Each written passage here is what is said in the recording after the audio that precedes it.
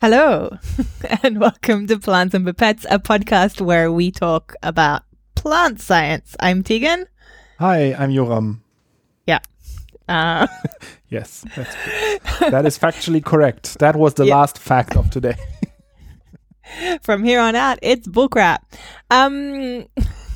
I think we have this weird thing where recently, we are doing a lot of small talk before we start podcasting, and then we're just like, how was your week, Yoram? It's awkward. There's nothing really that happened during the week, and in the small talk. There are big things that happened in this week. This was personally, for me. There was the big Biden inauguration, and finally, where we got rid of what is Sauron, the big orange eye in the west. Sauron. We got rid of that and threw spray tan into the fire, and now let's hope that the evil empire continues to fall apart. That just sounds like one of those literally spray tan into the fire. That's that thing that with the deodorant and the lighter when you're a teenager, where kids would deliberately burn themselves and try and... I mean, when Frodo dropped the ring, it was a massive explosion, and so it's pretty much what happens if you have a pressurized can in the fire. It just gives explosion. That didn't happen. There was no explosion. I thought the entire tower fell over or whatever. Wasn't it he dropped it in and then lava everywhere, and then the whole Sauron tower was just fell over, and with the flaming eye. I remember Gollum biting it off his finger and then dancing accidentally into the fire. Did that not happen? Yeah, that happened. Then maybe things collapsed. Yeah. Maybe things collapsed. Yeah. There was some eagles, and everybody was like, what are the eagles doing now? What were they doing before? Were they just drinking tea while shit was going down? I mean, the eagles are in the movies the worst plot trope. Especially then when you watch The Hobbit. Now this turns into two people don't know anything about talking, but are still talking about talking. I have. I've read the books 10 years ago, 15. How old are we now? 20 years ago, maybe, when the movies first came out. I read the books somewhere in my youth, and I found them incredibly boring. Somewhere when I was 14 or 15 or something, and the movies weren't out then. I think I said this before on the podcast. When I was 4 or 5, my dad thought it was a great idea to read us The Hobbit. And my sister and I started crying and begging him to stop reading it. And I had nightmares about giant spiders. And again, growing up in Australia, spiders are a real freaking threat. This is not an appropriate book for your children. No, I read The Hobbit also was one of the first stories that I read. And I liked that. There I was younger than 10 or something. But then later I read The Hobbit, and I just remember how the Lord of the Rings, how incredibly bored I was by all of the tales of the history of all of the lore and the songs, and I don't know. I found the movies more exciting than the books, but also not the Hobbit movies. The Hobbit movies they're definitely garbage. Not incorrect. Yeah. So, but that was a long bad analogy to real life happening. I was just happy Biden. about all of the news for once that came from the United States, or maybe not all of the news. There was probably some bad stuff in between, but Biden and the people he appointed and the documents he signed immediately, that he they rejoined the Paris Accords and lots of other things that were broken before, they immediately picked up the pieces and mended them back together where possible. And even nice. though I know he most of what he reset environmentally speaking was resetting to a neutral that was still quite bad. I just the trajectory that Trump put us on was so chaotic. And for me, I mean, I think I've discussed this with some other friends before. The biggest thing about Trump, obviously inciting violence, terrible person. Just horrible. In case you guys haven't picked up on that, we're not super pro Trump on this podcast. No, but the desire to deliberately corrode the public's faith in science, to alter reality, that is the thing that scares me the most, because that's completely that's something where, if that trust is lost, we will never find our way back. And the fact that Biden has basically said, I'm aware of this is horrible, and this is going to be my main aim, is to try and recenter the government, but also the country and, the public's interpretation, put things back onto science. I'm just Yeah. Yeah, it's a little bit of relief, honestly. And yeah. And after the Capitol riots or like terrorist attack, essentially, it was. I was just glad that there was no major bad news on Inauguration Day. I guess like I've never seen pictures where there was more military in Washington D.C. than in the last couple of days. So I think they did their best to stop anything from happening. But yeah, I'm really happy they succeeded. So that was actually good. Although I have to say, I'm consuming the news at a very low rate by now. Like some of the things I literally learn over from Instagram and then look up sort of what the reference is and then see the context of it, because I'm like the last year broke me in terms of like being interested in the news cycle. It really is a lot of effort now. Yeah, I think there's a healthy distance you can take at some points depending on your own mental state. And like, you have to say, like, come in. We're both not living in the United States, so it's a very indirect effect on us what's happening there. I mean, it does have an effect, and we do care a lot, but we are not directly affected by the policies there. Yeah, and I like, as from an Australian point of view, I really think like historically Australia has taken a lot of policies which are like waiting to see what the US does and then just following it. So I think that's, from my country, that's a pretty direct thing. Like, I mean, it's indirect, but only one level of difference. We're just like, watch them, wait, and then like do exactly the same a couple of months later. But yeah. Good times, guys. Like, we know things aren't solved. We know the world is not perfect, but like, it's just like a little bit of a relief, right? Like there's some... Yeah. Otherwise, what have you been doing in your life? I saw something about how you're now an influencer. Yes. This is written in our show notes that Yoram is now an influencer. I'm role playing. What did you influence? Influencer. Like a person I follow, a woman. She gave away a backpack from her work, and she's working like a sustainable fashion outlet. I think not a fashion brand, but like a fashion outlet for sustainable clothing, and they were giving away a backpack, and I just like, it was one of these things like comment and follow and you're entering the raffle, and I won. Like I was for once like actually winning on a, like, I rarely enter in these Instagram things because the chances are incredibly small. This time I won, and then I got my backpack and I was like, oh, now I'm going to take like fancy Instagram pictures with it. And then we went for a walk in the forest with like the whole family, and I would bring like the backpack and then like pose for a few pictures, like put it on the ground on next to a tree and take some pictures, and really felt like very smug and happy, but also a little bit disgusted at myself, because it's really weird when you start putting products down and start taking product shots of things that like I was giving for free. Like there was no expectation that I do this. Like I did this on my own. Like there was like no deal attached to it. I was just doing this for the fun. But I don't know. Like I'm doing sort of the work what like a proper advertisement office would do. And I'm doing that for fun. Like how insane is that? That you're like, oh, my understanding of fun is role playing as like an ad person. So that was weird, but it was fun. Like I can't deny it. I would like to have the influencer lifestyle in terms of like having products and trying them out and taking nice pictures of them and writing about how nice the products are. Although I hate everything about like influencer life. Yeah, I would like to mention this is the same Yoram who, like, every single time, like, a couple of times a week, I message you and say, hey, Yoram, we need a photo of you and your face, or you wearing your head, like, anything for the Instagram feed for Plants and Pipettes, just so it's not constantly my face. And every single time Yoram's like, yeah, sure, later. And then I never get anything. And I remind him like 2 or 3 times, and I just give, like, this is the same Yoram, am I right? Just like, you're not sending me products. If you send me product, I will take pictures with myself and the product. I literally sent you a box of biscuits over Christmas. Like, I could have got you with the biscuits, like, but they were not like in a package that was like Instagram ready. Oh my god. It's all about looks. Like they were tasty and delicious and was very happy about them, but that's not what Instagram cares about. Like they can taste like garbage but look amazing. That's perfect for the gram. So next time, make like some vanilla, sort of like hair product or the most boring, bland, dry vanilla cupcake with a ton of frosting on it. It looks like a unicorn. Send me that. You live in Germany. If you want bad cakes, just go. Sorry, I'm sorry. You don't have to be.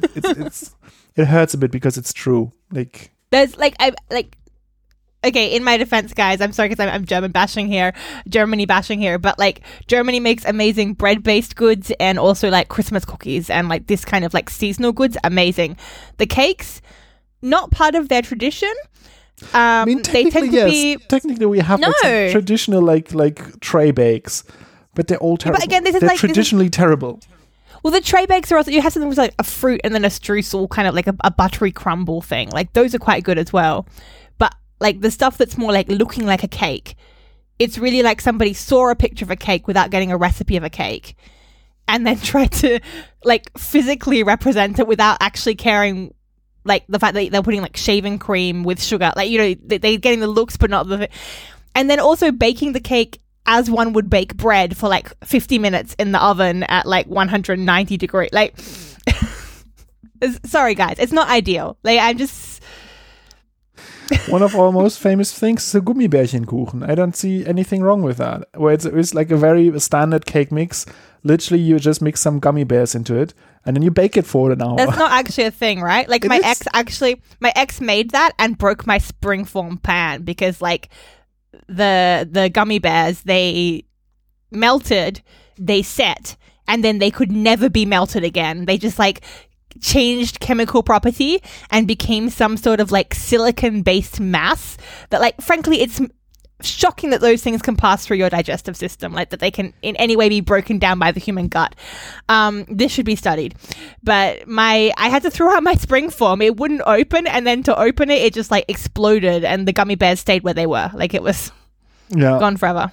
Yeah, it's well not a good idea to do that. I don't endorse using gummy bears. Like I like gummy bears on their own, but putting them in cakes, no, please don't. But tradition, like I would say like every German child had at one point a cake that had either like gummy bears as a decoration on top or baked into the cake.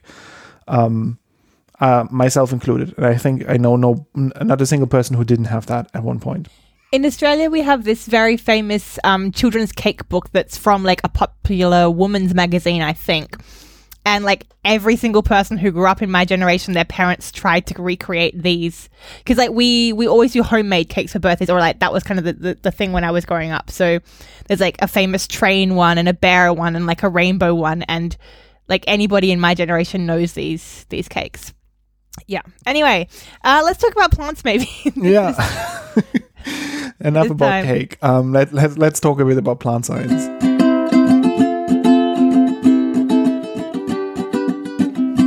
It's the paper of the week. And Yoram, you chose today's paper. Tell us what it is and why you chose it.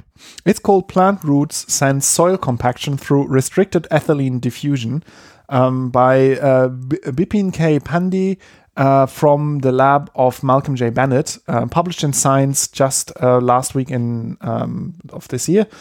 And yeah, I came across it because it was talking about soil compaction, which I find an interesting topic in itself. Like I have some friends who work on sort of like sustainable soil practices. What can we do to protect our soils? Because they are actually, like, first of all, carbon sinks when they're properly managed, and also they are crucial for agriculture. And the way we're usually treating them in agriculture is not really sustainable in the way that they eventually are overused. Like they need regeneration. And one of the problems that we have is soil compaction. That's how I found this paper, like or how it got my interest, and I started reading about this.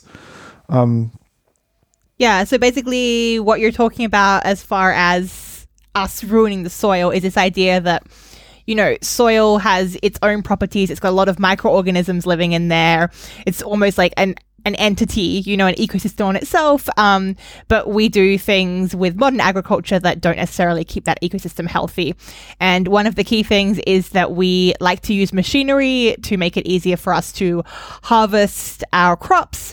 But this is very heavy tractors going over ground, which just like compacts the soil, which is kind of the problem discussed in this paper. So you're pressing down all the soil, you're pushing out all of the air from the soil, all of the water from the soil, and you're just making it really hard for anything to penetrate.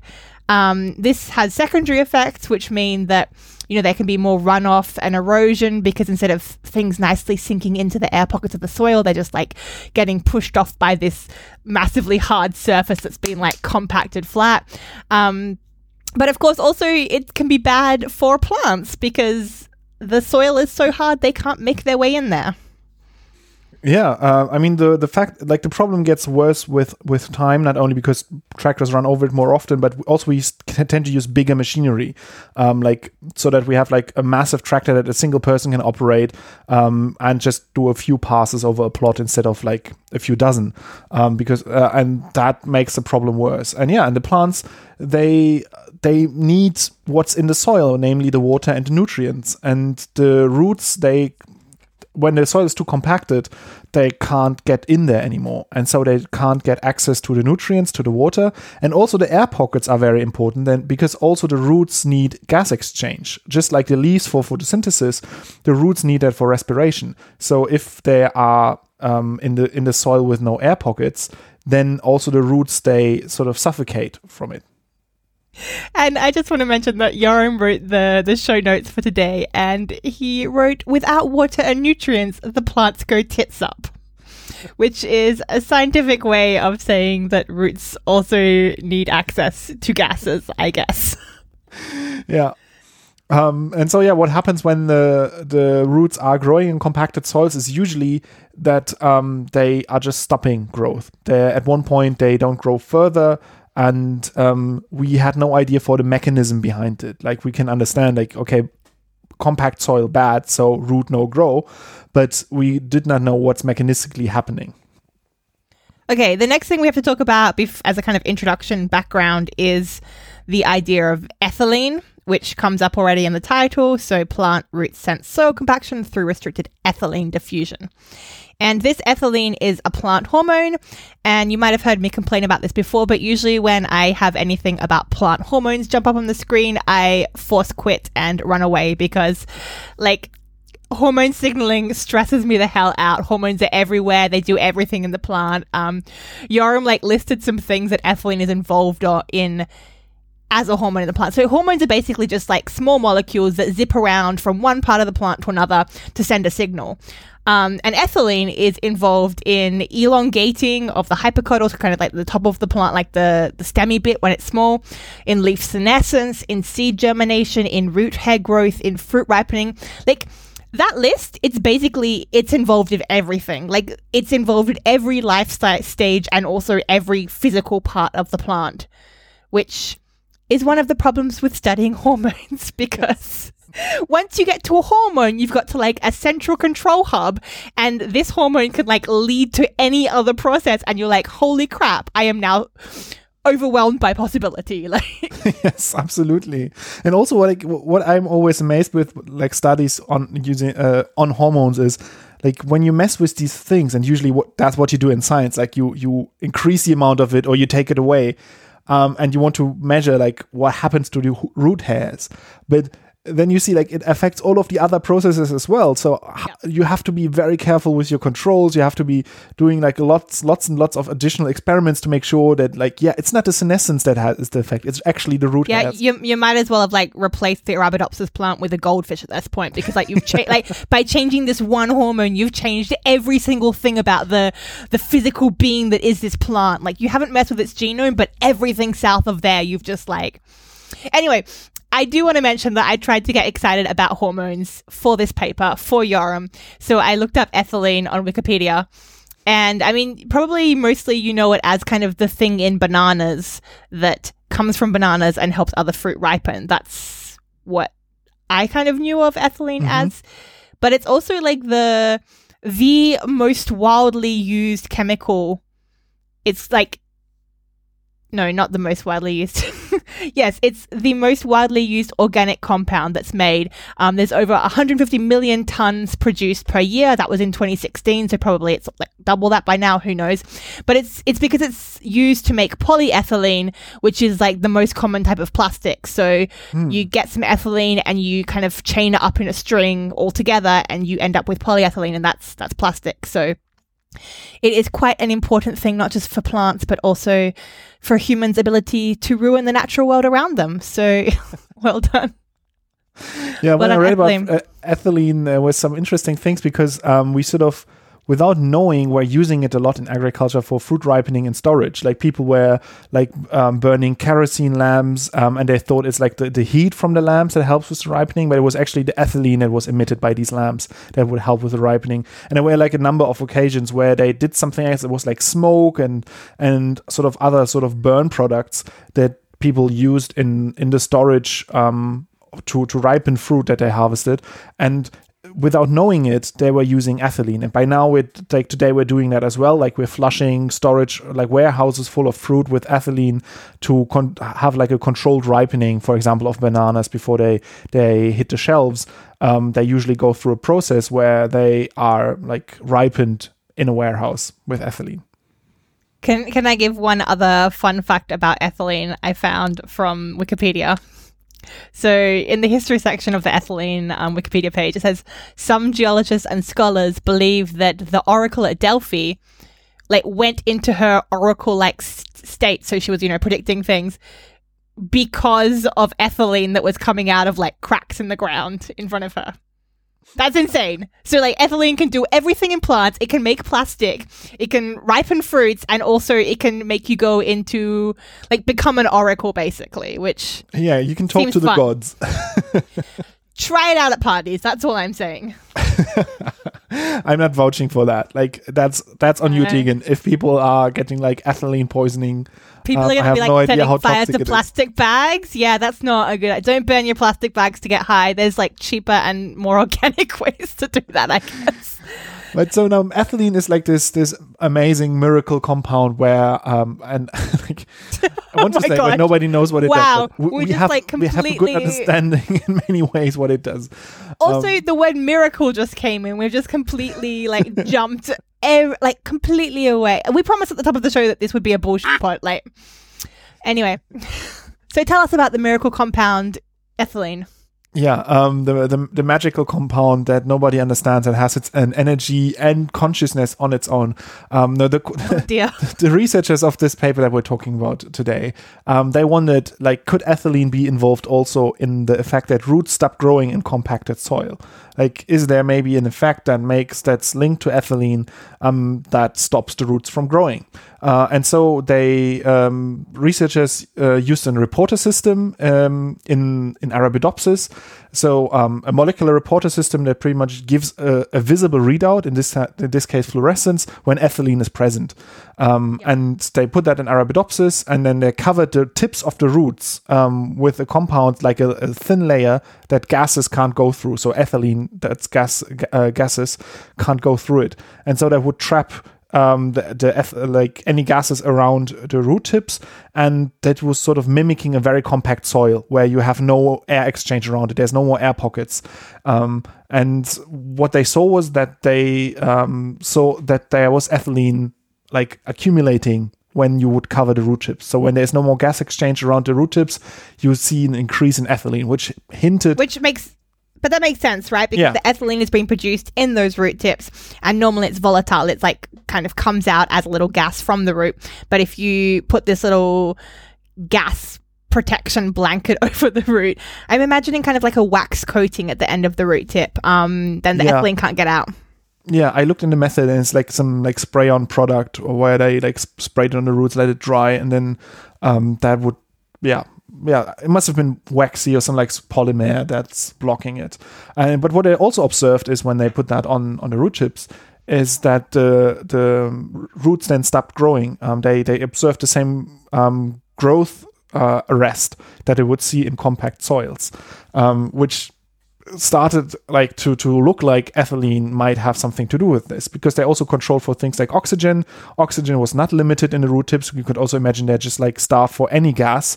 There's no more gas exchange happening whatsoever, and that triggers a cascade of like stress, and plants like, oh my god, like we're flooded, we don't have any oxygen left, let's stop growing and let's like maybe do evasive maneuvers, do a barrel roll or whatever. But it wasn't the problem. Like, it wasn't oxygen. It was just ethylene that they could see there. Mm-hmm. And just like from a methodological point of view, they're doing this by literally like visualizing the roots. But obviously the roots are growing in soil, and it's kind of necessary for the roots to be growing like in a soil substance for this experiment to be working, to show that there's like this barrier when you have this compacted soil.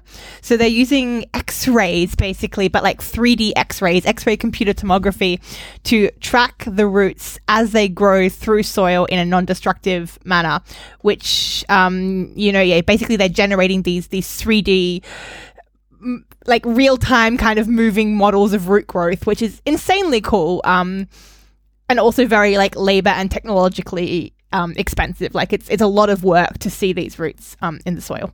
Yeah, they're doing that in Nottingham, by the way. Like they have a very advanced facility there. I think I've been to a talk once where somebody from Nottingham was talking, and they showed pictures from the thing as like an automated facility where they have like growing in like sort of cylinders of soil, and then a robot would pick it up, transport it to the tomography unit, like do the scan, put it back, and then repeat that with like all of the samples. So you could do like a time series over a long time, because they actually they're like, we're linking to a video, and you can see in like the animation how the root is growing, because they have like all of the time points in between to see like how quickly does the root grow in different types of soil, which I find just very cool, because we can't see that. Yeah, I guess we've talked about this a little bit on the blog before. We did a post discussing how it's really hard to see root growth, obviously, without like washing the soil off, because you can't see through the soil. And something we've talked about on the blog previously is that some scientists actually came up with something that acts like soil, has like the physical properties of soil, but is see-through. So it's made of kind of more gelatinous substance, and you can add some solutions, and then you can just completely look through, which is a very cool way of doing it. But, different from this way, but also awesome. Anyway, Yoram, what else did they do? Yeah, so they not only did this in Arabidopsis, but they also worked with rice, and there they saw that when they used compacted soil, that the roots would grow shorter, but they would also grow thicker. As a sort of, because they can't grow in length anymore, so they started growing in width instead. And they could also see that when they would provide the roots with ethylene gas, that they would have the same effect. So ethylene triggers the same effect as a compacted soil. So that showed them that like ethylene seems to control the way the roots behave.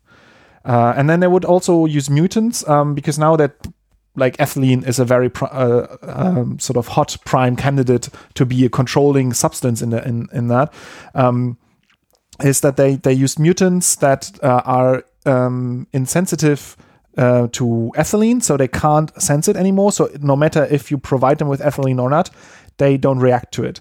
And in this case, the roots could grow even in compacted soil. So they could push through the very hard, like dense soil with pretty much no problem. The root tips that were changed in shape in the wild type, so in the non-mutant that was sensitive to ethylene, the root tips would change shape when they hit the hard soil.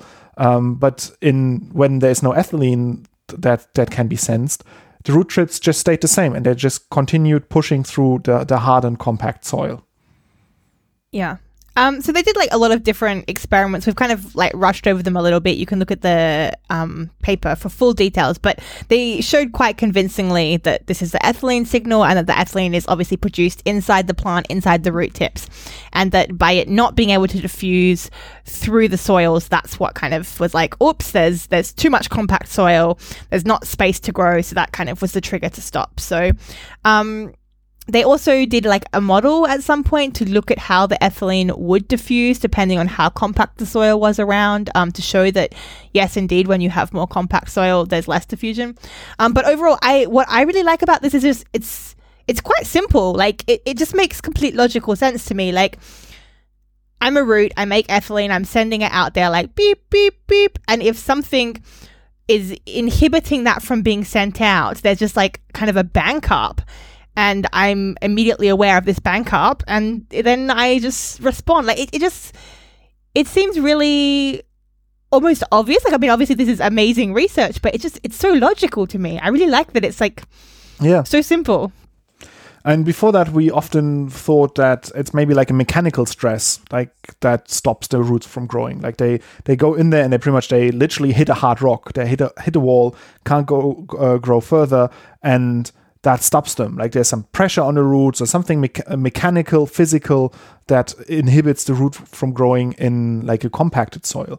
But this research shows that it's not that. It's just ethylene, just a signal, because when you make them insensitive to ethylene, they can push through the hard soil. And I mean, we've seen that with like every time we see a cracked pavement, we see how much force there can be in roots.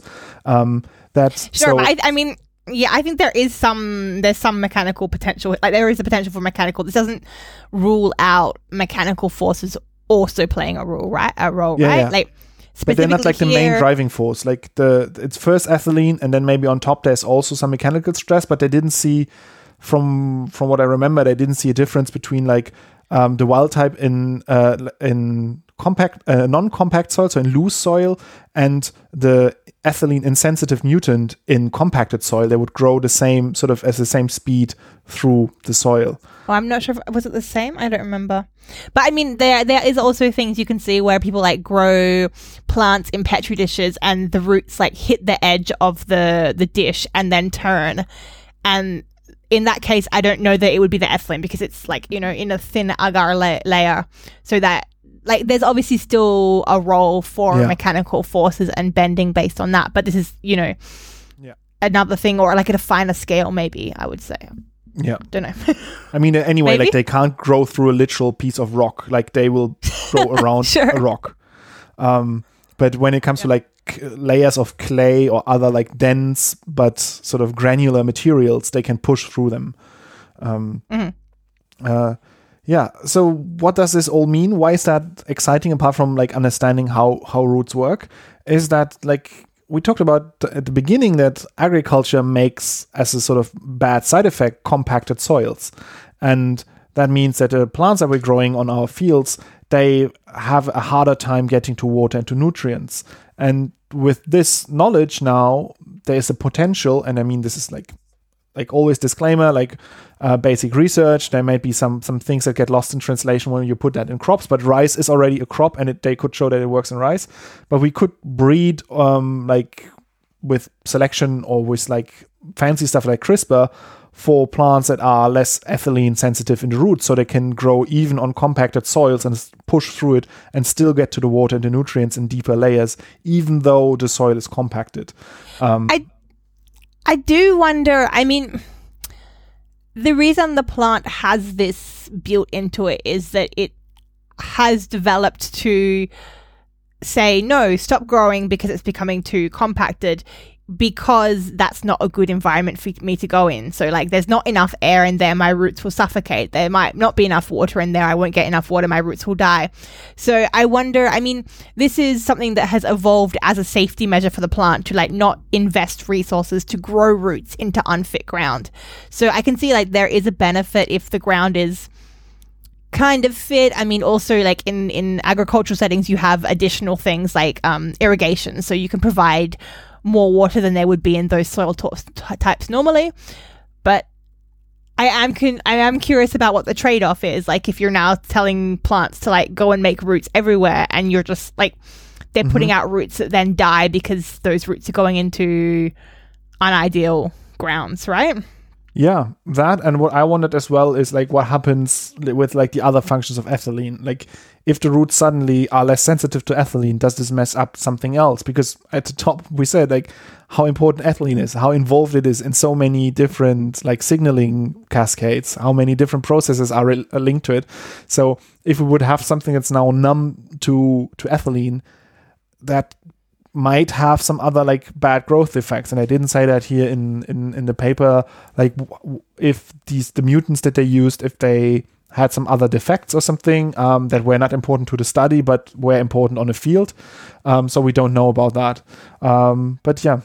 Of course, that's not to say, I mean, the plant breeding we've done up until now has definitely showed us that we can improve plant, as it were, for our own benefit. So, you know, just because something has evolutionary involved, as I was saying with the roots, doesn't mean it can't be like perfected upon by humans for our own benefit. But it's interesting to see how this stuff plays out. But In any case, a really cool paper. Go and check it out and have a look at the 3D videos. No, the videos are not in 3D, but they're showing the 3D structures. Exactly. You don't need special glasses to wear them, so that's a plus. As a summary, Yoram, the paper is called? The paper is called Plant Roots Sense Soil Compaction Through Restricted Ethylene Diffusion by Bipin K. Pandey and from the lab of Malcolm J. Bennett from Nottingham and Birmingham, where I think the two main institutions involved in this research. Cool. Published in Science. This is where the fun begins. This is where the fun begins. This is where the fun begins.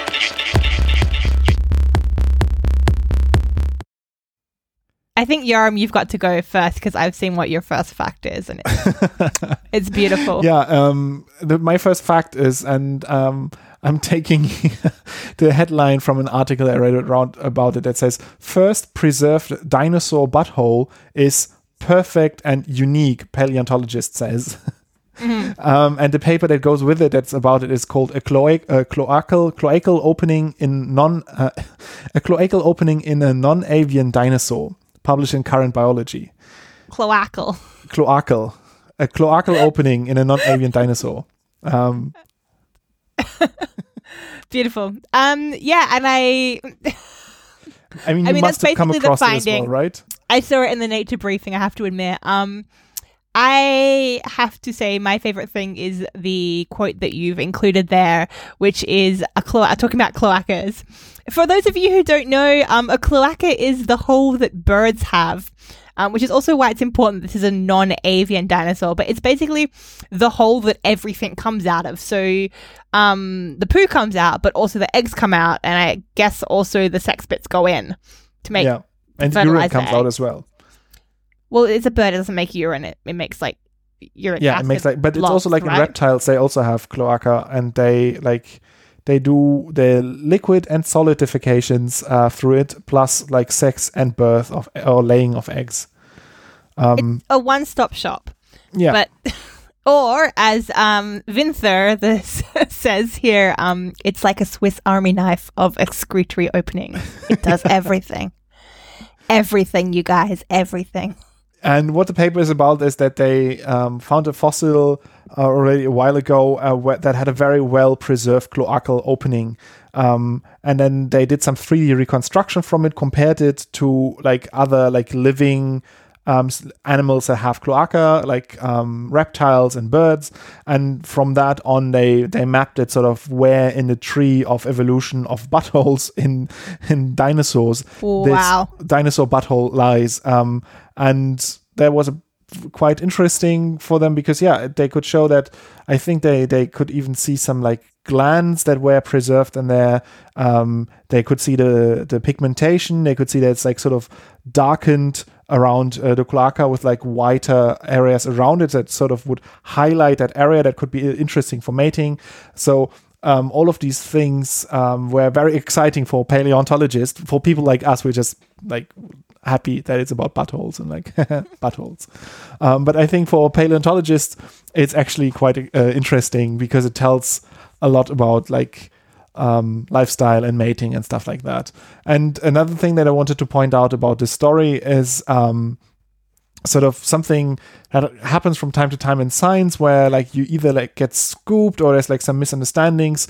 And here the authors of the paper that was published now, they shared some of their data with another group of researchers that then went on to do their own research on the data and publish it as a preprint already I think a couple of years ago, or in 2020.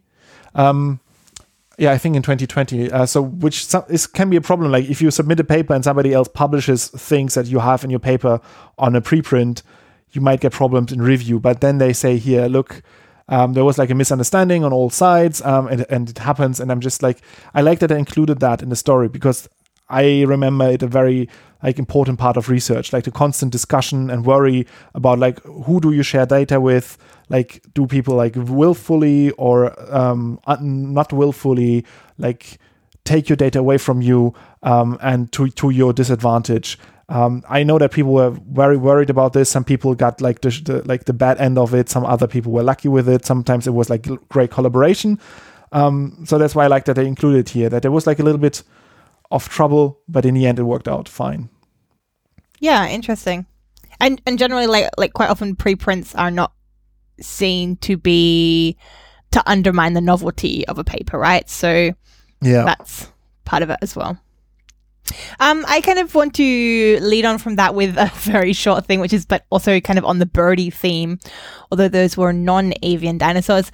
There was a publication that's a little bit older. It came out in Behavioral Ecology and Sociobiology, which is not a journal I had heard of, but it came out at the start of 2020, I guess, so about a year ago.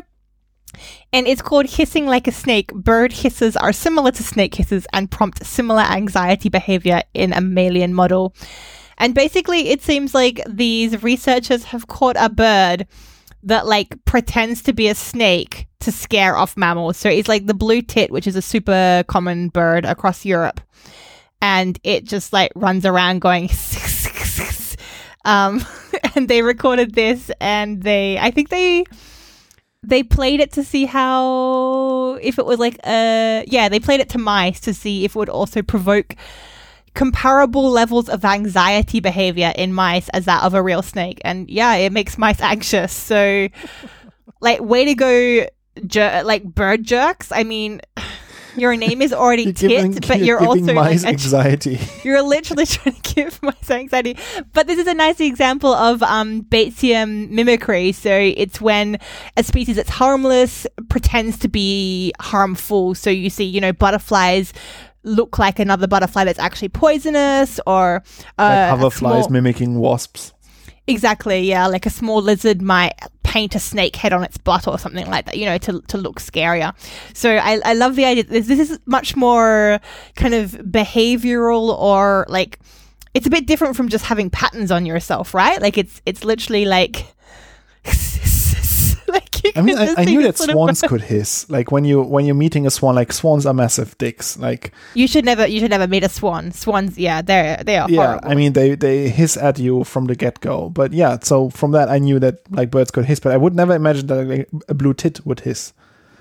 Yeah, it must be very adorable, like having like the tiny bird and then trying to be like, look, I'm actually dangerous. I'm like, listen to me, I'm a snake. I mean, it also reminds me of one of like the best German language memes. So in the German language, there's a letter that is called like SZ. So it's like a double S sound, basically. And it looks like a bee with a tail on it. But the meme is just like a German snake going hiss, hiss, but like HI and then this like bee-shaped thing. And it's super, super cute. It makes no sense. But like, as a foreigner who tried to learn German and was like, why do you have this weird B letter? Why not just put two S's like the rest of us? I really enjoy. I'm not explaining that now because there is an explanation for it. But I'm just going to move on with another fact about another animal that has an unexpected sound. Like we had blue tits that were hissing. Now I have crested rats that are purring. Crested rats are these like rodents that are living in East Africa, and where they were believed to be solitary animals. Like you would, when they were studied, like when they were found in the wild, they were usually found alone, and so they were thinking that like, okay, these are like many other species, solitary. And when they wanted to study them, because they do something else that's really interesting apart from purring, which is that they chew on the bark of poison arrow trees, which is a very poisonous tree growing in East Africa. And first of all, it doesn't kill them, which is amazing because many other mammals are harmed. Sorry, I went for a minute. The rats are eating bark. Yeah. The rats are eating bark. They're chewing on it, and that makes their spit also like very toxic. And then they groom themselves with it. They're putting like a hair product in parts of their fur with like the toxic spit from the bark. And they use that to fight off predators because when they then like they have special hairs that have sort of holes in them where the spit can stick to very well, and these are very easily detached. So when somebody like snaps at it, it gets like these loose hairs that are covered in toxins from the tree in its mouth. And that's very unpleasant for the predator. And that was what people were studying, which I find in itself very cool. And we have no idea how they survive that, because the crested rats, like other mammals, they die from the poison arrow tree. Like people literally are coating their arrows. That's why the name. They're coating their arrows with the tree sap to hunt big game, because it kills it much more effectively. But these little rats, they survive it, and we don't know why. But then when they were catching them in the wild, they were setting up a trap, catching one. And they thought, okay, this is a solitary animal. Probably we're not going to catch another one in this spot, but they left the trap there anyway. And they caught another one pretty soon after. And then they put the 2 rats in the cages close to one another, and they started to be very interested in one another. And when they put them in the same cage, it was like a male and a female, they started to groom each other and be very cuddly and purr and starting to purr. And they realized that they're actually very sociable. And from that, they did like additional research and actually found them very often like on trails then going together. So why we didn't see that before, it's unclear, but they are sort of like going around in pairs, or when they have youngs, they go in like little families, and they're like very like social with each other. They purr, and they're like covered in their own toxic spit from this tree. So like a weird, like the weirdest little rat. So bizarre. East Africa. Yeah, so click on the link that we're putting in the show notes, because there's a video of them and they look really cute. They're like black and white. They're like the size of a possum or something. And yeah, it's super cute. Yeah. It's an incredibly cute little rat. I mean, crested rat doesn't sound very nice, but when you look at them, they're really, really cute. But then if you imagine, like, you're working with them and they're covered in hairs and they're covered in, like, toxic tree sap. So I imagine it's not the nicest animal to work with. It legitimately looks like the sort of fur that somebody would think, I'm going to make me a coat out of that. And I can just imagine the first sucker who tried to make a coat out of the crested rat and just immediately, like, became covered in these, like, fiberglass, like, toxic furs, and like completely, you know, changed their life, never killed animals again, became a vegan, like etc. etc. That would be nice. Yeah. I think you have another story about animals. Do you want to do that before we move like slowly away from animals and back towards planty stuff? I mean, this was a poison arrow tree was part of the story, and it was actually where I found it. It was in the plant science section, and that's why I was like, what about the rats? But it was also about the poison arrow tree and the fact that the toxin doesn't affect the rats for some reason. I do really love these stories about how like there's this co-evolution thing. And we've talked about this again on the blog before. In Australia, we have a certain kind of pea family plant which produces a poison which is really, really deadly to introduced mammals like rabbits and foxes. But all of our little marsupials and native mammals are completely okay with that, because they've like evolved over many, many times, like a long period of time, with this poisonous pea. And the poison made from the pea is now actually used to kill the rabbits because they can't deal with it. But anyway, similar thing with this rat where it's like everybody else should die, but he's just kind of like got over it in evolutionary time, even taking advantage of it, which I find crazy. Yeah. Using it as a hair product, like something that everybody else is like, oh my god, like let's stay away from the tree, and he's just like, I'm gonna put that in my hair. So yeah, I just have a short thing that's very sort of relaxing to look at. It's a Twitter thread about animals that are disturbing wildlife photographers, and it's just what you imagine. Like somebody set up a big camera trying to photograph foxes from afar, and the fox is like literally on their camera, and lots of other animals. It's a very relaxing photo thread if you need a break to enjoy some like cute animals and wildlife photographers.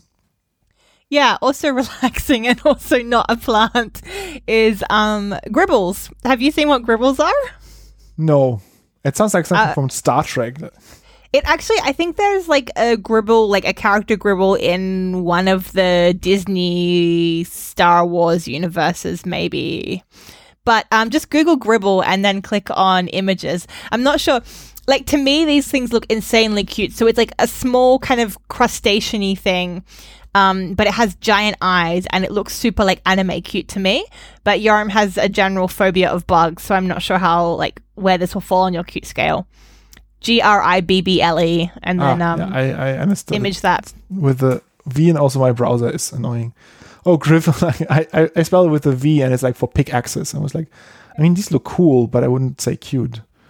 Why is it not doing the thing? I think they've got that kind of big-eyed cuteness to me. So basically, it's a crustacean, so it's related to kind of prawns and shrimps and crabs, and also like woodlice, and it is a very small, pale little crustacean that is found in the sea, and it's a massive pest because it likes to bore into wood, so it can destroy pylons and also destroy ships and stuff like that. And I was kind of looking into this because animals are generally not super good at eating wood. Like it's one of the things that we don't digest, things like lignin and like thick woody structures very well, usually fungi, and there are specialized organisms like bacteria and fungi that do that, and animals not so great at it. And I saw that there was a paper that came out in PNAS a few years back now in 2010 where they were trying to work out how these little gribbles managed to do it.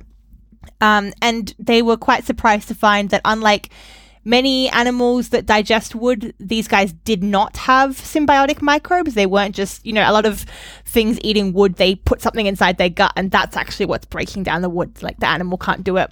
But these don't have those symbiotic relationships, and instead it seemed like the gribbles themselves have some genes that might allow them to break down cellulose themselves and like lignocellulose, this like woody tissue themselves. So they're pretty cool, I would say, and also quite cute, maybe. Yeah. Anyway, yeah, they look. I mean, they're microscopic, or not exactly microscopic, but like quite small, right? They're small. They're like tiny little shrimps. Yeah. But I think they have that like big, cute, like baby eye thing that like humans should find cute. Yeah. Yeah. I mean, they are not without cuteness, I would say. Even I can acknowledge that. I just remember one of the first jobs that I applied to when I was looking into what I would do after my sort of master's degree was working in like a biotechnology company that would try to break down wood for biomass, like biofuel production. And I don't know what it's now. It's like 10 years ago or something. It was like still a massive problem that we had like all of this biomass that we could grow like in forests, like trees, but we could not transform them into anything but firewood and paper. Like we can't make fuel out of them. Like we can't liquefy them in any way. We can't easily make plastics. I mean, by now, like there are some bioplastics, I think, but back then there was still like a very big problem. And so, yeah, it's just like, it's weird that although like wood is so ubiquitous, there's only very few species that evolved to deal with it, apart from like microorganisms that can break it down. Yeah, I guess. Yeah, it's not few species. It's few like it's not animals. It's like a huge diversity of fungi and but it's a specialized feature. Yeah, which. Actually, on that breakdown thing, something I found out about only the other day, which I thought was quite cool. Kind of related to both the woody breakdown, but also what we're talking about today, about soil being sort of this, ecosystem in itself. One of the important things, and you mentioned that understanding how soil functions, like the health of the soil and stuff, is important for understanding how carbon moves around, the carbon cycle. And one of the things we always want to understand is how soils are storing and also releasing carbon, and this is related to this kind of degradation of plant organic matter and like the whole cycle, basically. And I found a really cool thing that it's quite old. I'm sure a lot of people would have already heard about it. It's from 2013, but one thing we want to be able to do is go out into the field and quite quickly manage to understand what sort of soils we have and how productive those soils are, or how well they're like cycling carbon and stuff like that. So we need a standardized measure that can be easily used by scientists across the whole world. It's cheap, it's accessible, and it's kind of a gold standard, something that everybody can have access to, everybody can do. And the method that these scientists came up with is called the Teabag Index. Can you guess what's involved? Tea bags? Like, is it how many tea bags you can fill? Like, No, it's really simple. You basically get 2 tea bags. It's from like a commercial brand, and there's 2 different types of tea. One is rooibos, so there's like red bush tea, and the other is green tea. And you like bury them for a bit, and then you work out how they've degraded, so how much mass has been lost from inside those tea bags. And you like, because there's 2 of them, you can compare one to the other, because these different types of tea basically like degrade at different rates and stuff. And from just having these 2 tea bags, you get a standardized tea bag index, and then you can kind of, that's like a scientific quantitative thing like that you can then compare. And amazing, like for the cost of a couple of tea bags. I want to do that now. Like this is such So an cool. amazing like DIY science project where you just like wherever you have access to soil, which is like your garden in the forest anywhere, and tea bags are very easy to get by, and do that experiment. Like I would love to do that. I'll put the link in if anybody wants to try it at home. But I have also heard about this being used in farming for, years and years, millennia probably. The idea of burying fibers like garments or bits of old garment. Obviously, it has to be a natural fiber, so like cotton or linen, not something new and plasticky. But then you can see how long it takes to decompose, and that tells you how productive your soils are as well. Like this is, but... I don't know. I think this is really cool. It's kind of like a science hack thing that's just super cheap, accessible, easy, like all the things we love. Yeah, that's really cool. And also, like, I really hate rooibos tea. So if you want to like bury those tea bags instead of drink it, like, that's to me also the best absolutely use of this tea. Like the green tea, I would feel a bit sorry for it because I like green tea, but the rooibos tea, like, put it all in the ground. It's fine. Like, grow it at a great expense of water and human labor and ship it around the world and then just like bury it again. Bury it all. Yes.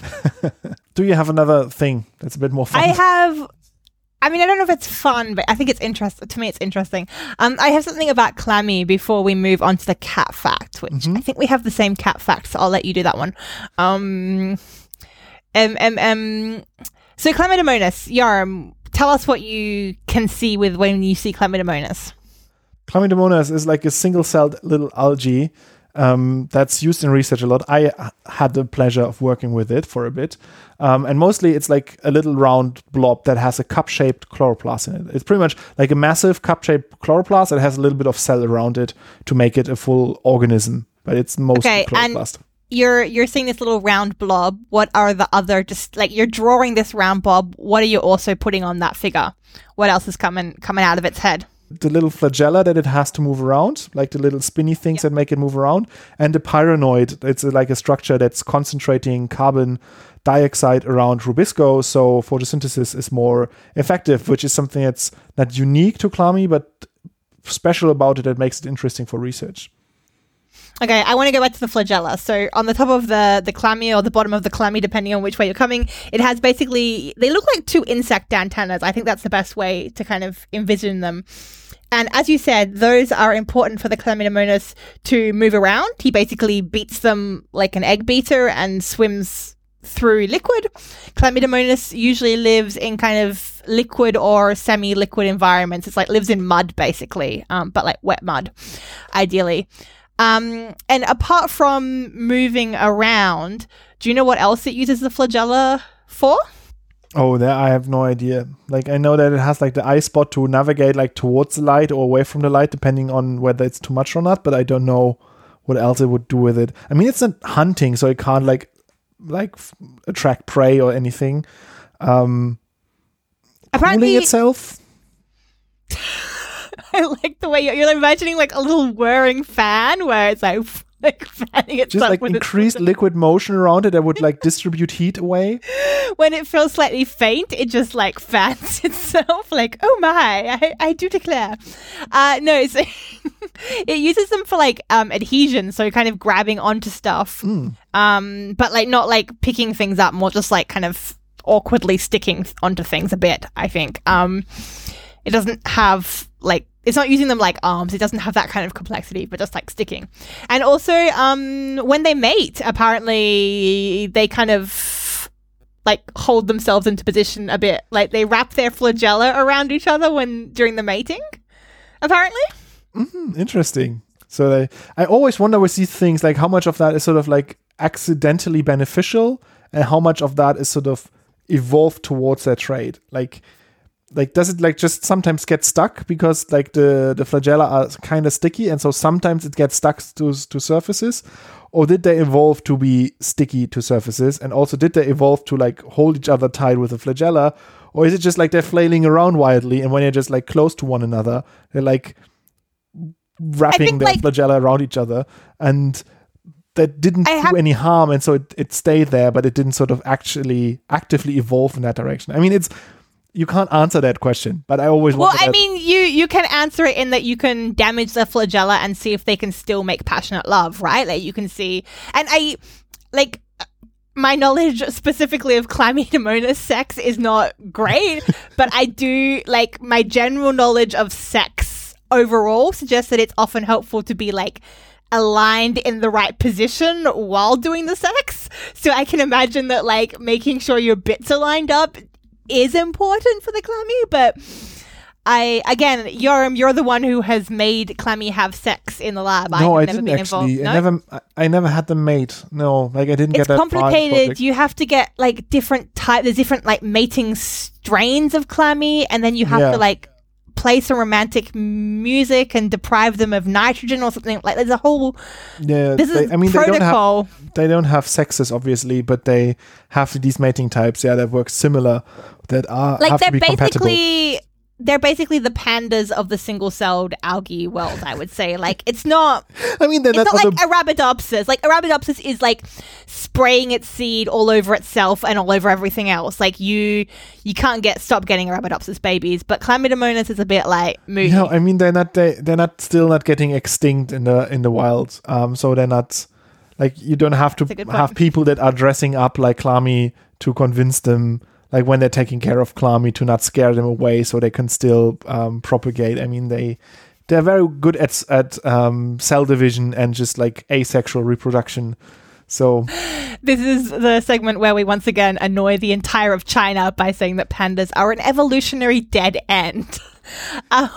We're sorry, but not a lot. No, so anyway, my entire point of this is that there's a paper that's just come out in eLife where they look at the flagella and they find that some of the proteins on the flagella actually have kind of decoration on the protein. So you can make a protein, but then you can also basically bedazzle those proteins by sticking different sugars onto them. So it's N-glycosylation, and the glycosylation is just adding the sugars, so bedazzling. And they found out that bedazzling these proteins on the little whisker antenna flagella actually helps their ability to stick to things. And to find this out, they first did what all of us scientists love to do and broke the clammy, so they stopped it from being able to bedazzle its little antenna proteins. And then they basically had clammy and like they picked it up. Like this is at a very microscopic scale. So they like the clammy is like lying on a surface, and basically imagine a cat sleeping on a bed. And then they have this like really tiny scale atomic force, even like kind of almost a lever, which is like grabbing the top of the clammy and trying to like lever it off the bed. So imagine, not the bed, but like again, imagine you're picking up your cat and like parts of it are just clinging to the bed.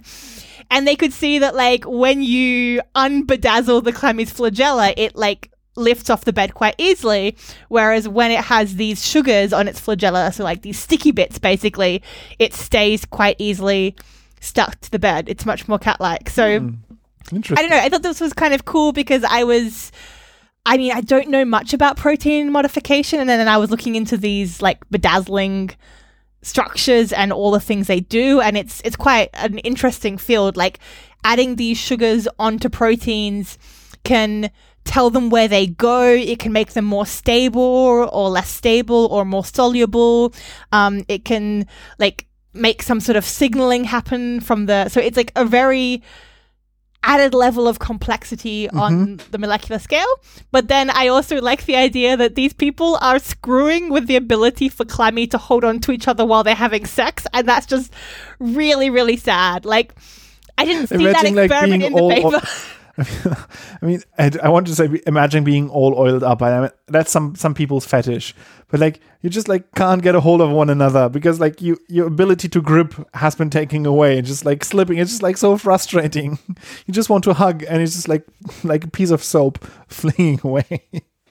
Again, I have to say, I didn't read the whole paper, all of the results, but I don't think they did the can they have sex study.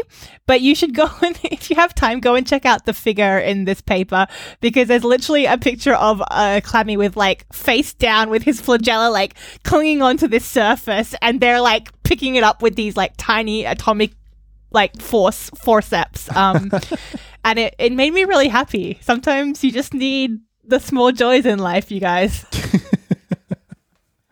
That is true. I think with that, we move on to the next animal, or do you have another fun fact? No, I think we should do the cat fact now.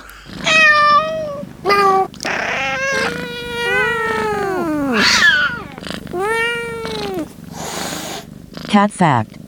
Before I'll let Yoram do the cat fact, but I just want to mention that our friend Heike also sent us this cat fact via Instagram like earlier today, so thank you very much for cluing us onto that. But apparently Yoram found it independently. Yeah, I mean, I think it was in one of the websites that I used. It was pretty featured pretty prominently. So I was also expecting you to find it. There is a study that has been performed where they figured out that the intoxicating chemicals that you find in catnip and silvervine protect felines from mosquito bites. So these the researchers studied what's actually the active compound in catnip by presenting a number of domesticated cat and cats that are yet to be domesticated, so feral cats, with different extracts from these two plants, from catnip and silvervine, and then found one particular compound. And they even did that to some like large cats, and all of them went crazy for it, where other mammals didn't care for the compound. And then the cats. By large cats, you mean like not a fat house cat? You mean like a tiger? Yeah, I mean probably some of the domesticated cats were also fat, but they're like a puma or something, or like a mountain lion, or. I mean, it doesn't have to be a puma. It doesn't have to be a tiger. Whatever wild large cat you have available, just you try it on that. Yeah. Yeah, like if you don't have one at home, store-bought is fine, and they saw then that the cats were rubbing their faces on the catnip like cats do, to try to get the compound in their fur. And what they then realized is that this, when they presented the compound to some mosquitoes, to some specific mosquito species, that this would repel the mosquitoes, which led them to the conclusion that this might help them to repel some insects, namely mosquitoes, from their fur. But they also realized that the compound triggers the opioid receptor system in the cats. So it's literally working like a drug in cats. That's why I think in the report there was something that like they were visibly ecstatic about rubbing the catnip all over their faces. So it's not just a mosquito repellent, it's also a drug. They also get high from it. Yeah, I felt like the take-home message was kind of very much angled as to, oh, see, these cats are really clever. They're protecting themselves from mosquitoes. But I don't know, I think like the cats were stoned off their face and were not aware. Like, even if there had been more mosquitoes biting them, I do not think they would have noticed at that point. They were just like out of it. Yeah. Yeah, like I'm just looking at it now. They had a leopard, 2 jaguars, 2 Eurasian lynx, that they captured and presented in the study, and 30 feral cats, which are cats that are just not yet at my place, but soon will be. Yeah. So yeah, the cats get high off catnip. There's scientific proof, and it also maybe helps with mosquitoes, but I don't think. Like, I don't know. It's like realizing that some compounds in weed are good mosquito repellents. It's not the reason why people smoke weed. Like, it's an added benefit, but probably not why they go and talk to a shady person in the park, because they are like so fed up with the mosquitoes at home.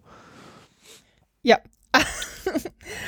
Also, if you're interested in cat mint, so again, the thing that catnip or cat mint that gets cats high, we also wrote an article about this a while back, and there was an article last year in, I think, Science Advances, where they were actually looking at how catnip evolved its ability to have this compound which makes cats high.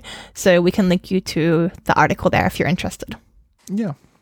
And with that, I think that's been our show of animals and pipettes and some plants. And if you want to get in contact with us, you can follow us on any and all of the social media. On Twitter, you can talk to me. That's @plantspipettes. On Instagram and Facebook, you can talk to me. It's @plantsandpipettes. And we also have a website that we mentioned already twice, I think, today. Plantsandpipettes.com, where we publish 2 new stories every week from the world of plant science. So check that out if you want to know more about plants. I think there we're actually doing a lot of plant stuff, like here on the podcast. This week, Yoram wrote something about basically the mechanisms which allow fruits to become softer as they ripen. So it's to do with the way the cell walls of the plants basically interact with each other. And this is really cool because it might give scientists a clue as to how we can ripen or soften fruits on demand. So that's pretty exciting. And I also talked about a paper which is involved using machines and artificial intelligence to sort of see plants. So to look at a photograph, identify which parts of it are a plant, and then to measure certain things about that plant, how green it is, how brown it is. And this is really, really important because we want to, understand how genes work and, improve our crops. But one of the major bottlenecks in understanding genes is actually that physical aspect of looking at the plant and making those observations of the phenotype of the plant that's linked to the genes. So also a cool paper. Go and check those 2 out. Yeah. And you can rate us wherever you can rate podcasts. That would be very nice. And yeah, opening and closing music, Caravana by Philip Gross. Tell your friends about us. And send us your cat facts. Yes, send us your cat facts. And I think that's it. Goodbye. Goodbye.